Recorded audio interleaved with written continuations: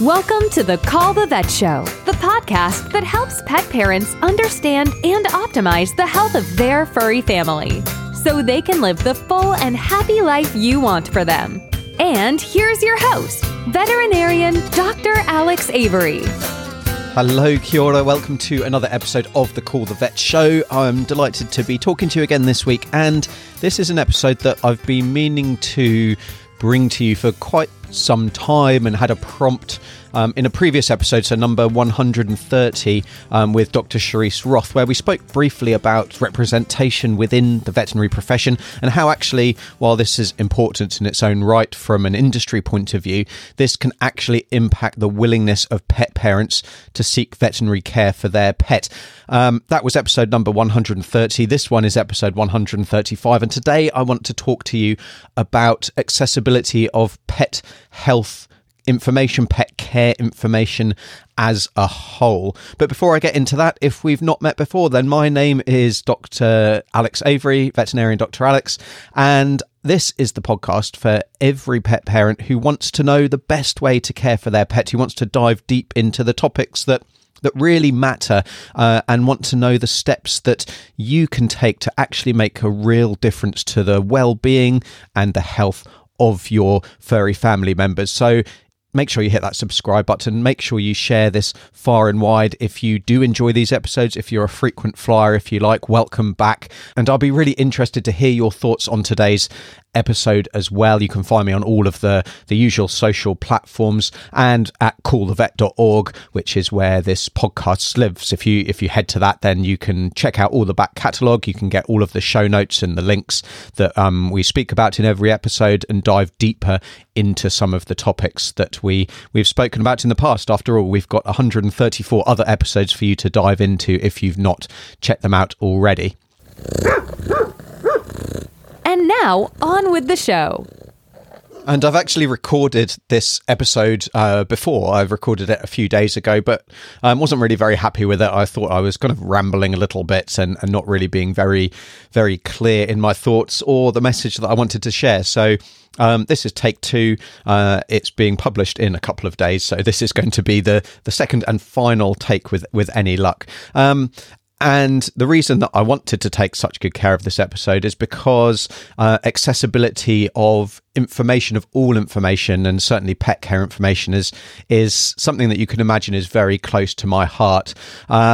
I work in an area where I see a wide spectrum of people from all different walks of life, those that have got plenty of resources at their disposal and those who are struggling in many ways. And my job, and one of the real joys in the work that I do in the veterinary clinic is actually coming up with plans that work for everybody, no matter what their resources or their abilities or what they're able to do for their pet, finding something that is actually going to make a meaningful difference to the health and well-being of my patient. And that's something that I'm really very passionate about. But when it comes to the accessibility of pet care information as a whole, my journey into this really starts back more than 5 years ago, 10 years ago now personally, but Our Pets Health and the Call the Vet Show and the YouTube channel and everything has been going for 5 years. And that started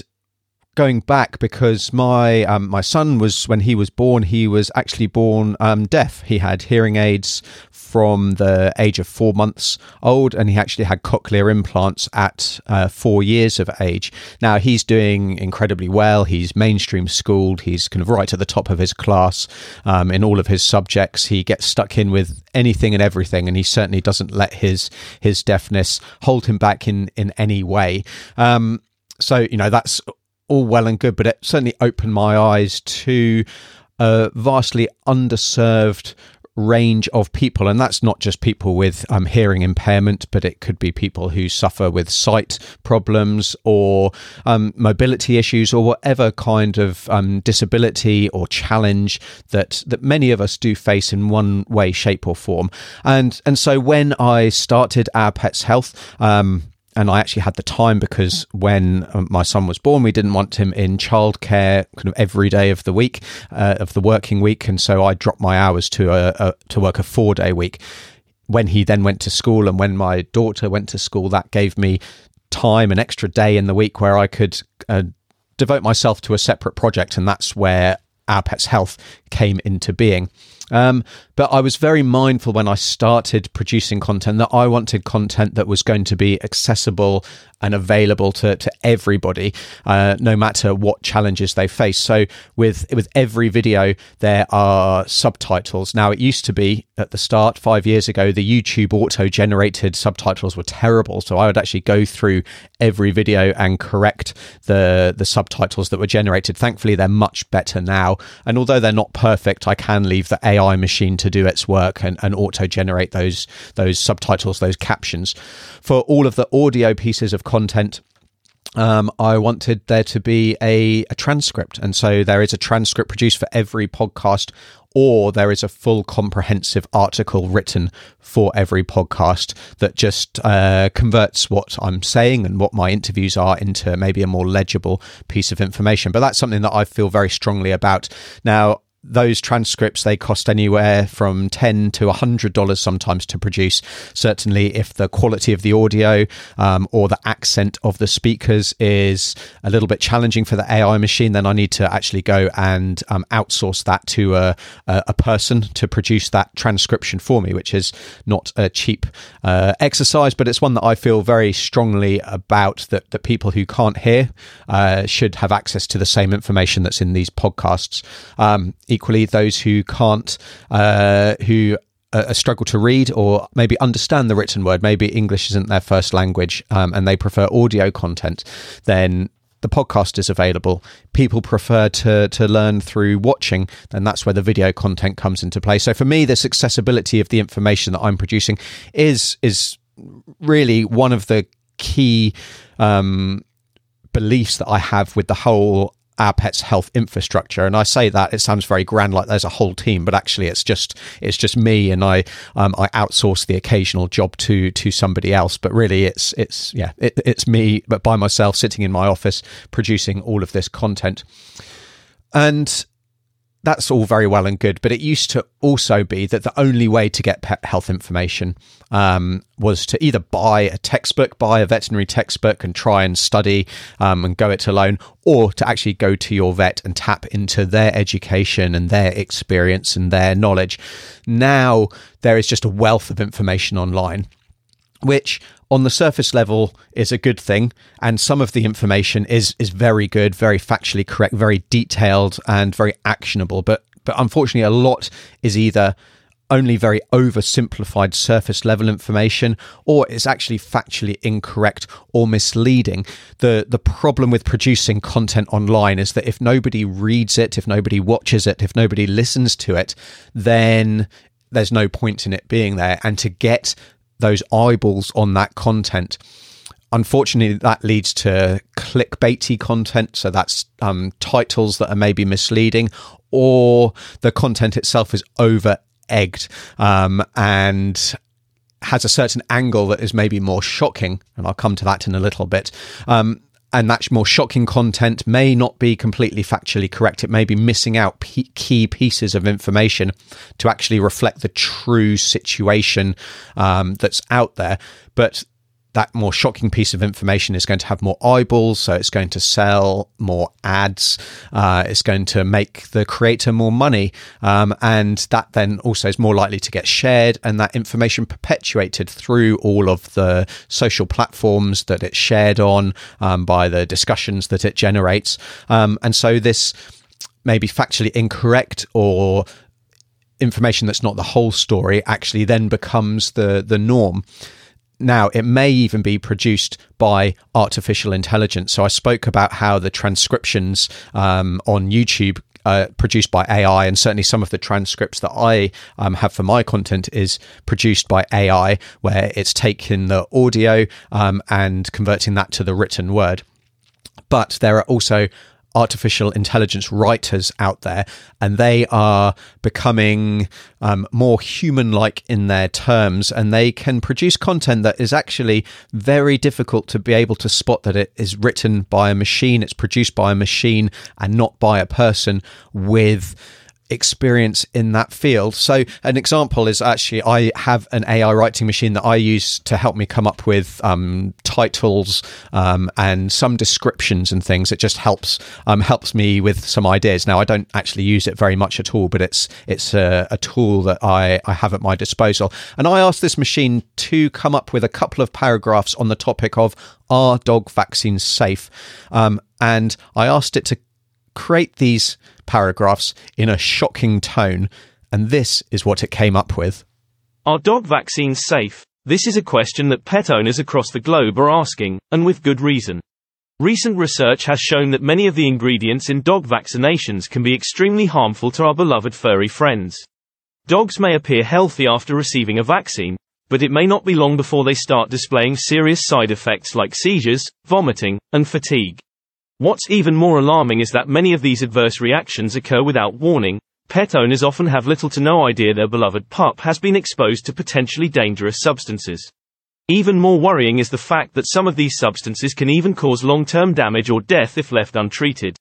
In light of this shocking revelation, it's important for every pet owner to do their own research before taking their pup in for any vaccinations. So then I simply changed the tone request to educational, so I kept all of the other informations the same, asking for a couple of paragraphs on the topic of, are dog vaccines safe, in an educational tone, and this is what the AI writer came up with. Are dog vaccines safe? Dog vaccines are one of the most important aspects in keeping your pet healthy and happy. Vaccinations help protect dogs from a variety of illnesses, including some very serious diseases that can be fatal if left untreated. The safety of these vaccinations is something that all pet owners should consider before deciding to administer them.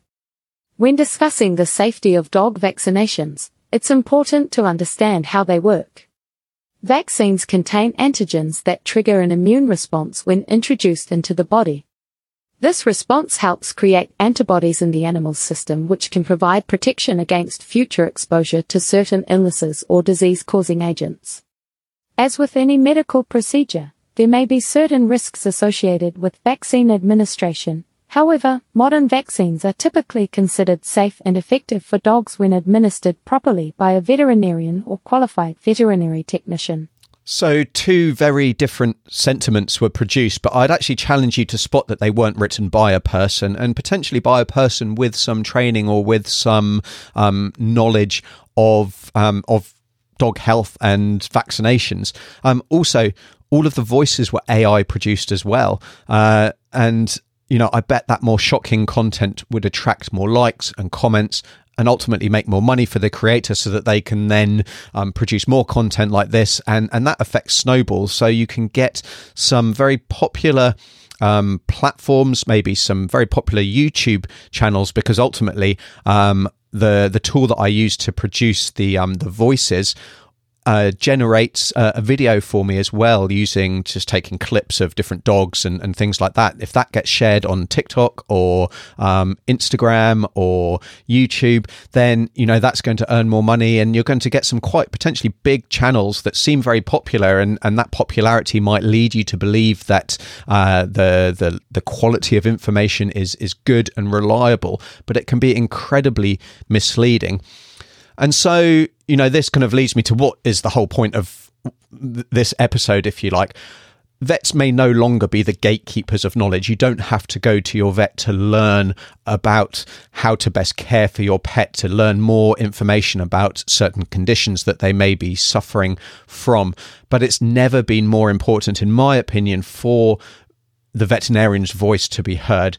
Producing online content like I do, it takes up a lot of time. What I thought might take me a few hours, a week in the morning when my kids are at school, takes me most evenings throughout the week, certainly that Wednesday when I'm not working, and some weekends as well. It takes a lot of time, and to be honest, the majority of vets, or technicians or nurses, people with knowledge and first-hand experience and good quality education, they just don't have that time on that motivation to jump online. I also deal with a lot of hate and negative comments online, and sometimes that does make me think, well, why do I bother? Why do I leave myself exposed to that? But I've developed a bit of a thick skin. this producing the information has also cost me an awful lot of money, but it's something that I feel very passionate about. And if you think that I'm generating a lot of money from this, then that's certainly not yet the case. It would be great if it was, but this is a passion of mine, and it's something that I feel is very important. And so I guess the overall lesson, and this is a lesson with anything that we're finding online, any piece of information, even sometimes in the flesh that we are being exposed to, is to be very careful when it comes to believing what you're reading, what you're watching, what you're listening to, really checking what the expertise of that person is, what their education is, and also what the consensus of that field is. Because sure, it may be the case that there are uncertainties in a particular topic, but if everybody in a particular field is saying one thing and there are a couple of lone voices saying something completely the opposite, then the chances are is that those few voices are not correct and not telling the whole story. Helping your pet live the happy, healthy life they deserve. So that's really it for this episode. I'd love to hear what you think. You can find me on all the socials, and I'd love to hear your views in a comment or a DM. Also, if you believe in what I'm doing, if you believe in my mission to improve the accessibility of high-quality, evidence-based pet health information, then I'd really appreciate you considering becoming a patron to the podcast and to Our Pets Health as a whole. You can head over to ourpetshealth.com/patron. There's also a link down in the description and the notes to this podcast episode.